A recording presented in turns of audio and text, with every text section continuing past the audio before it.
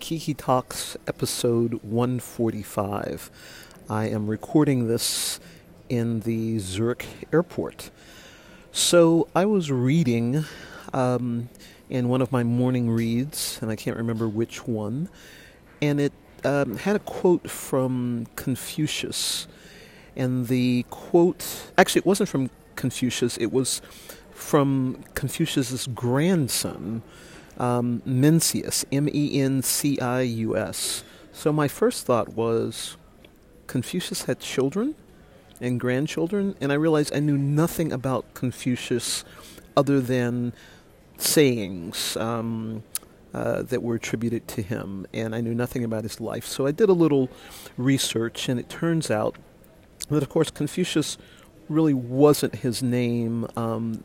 He was born in 1550 BC, and then sometime much later in the 16th century was attributed the name of Confucius, but he did, in fact, have 3 children.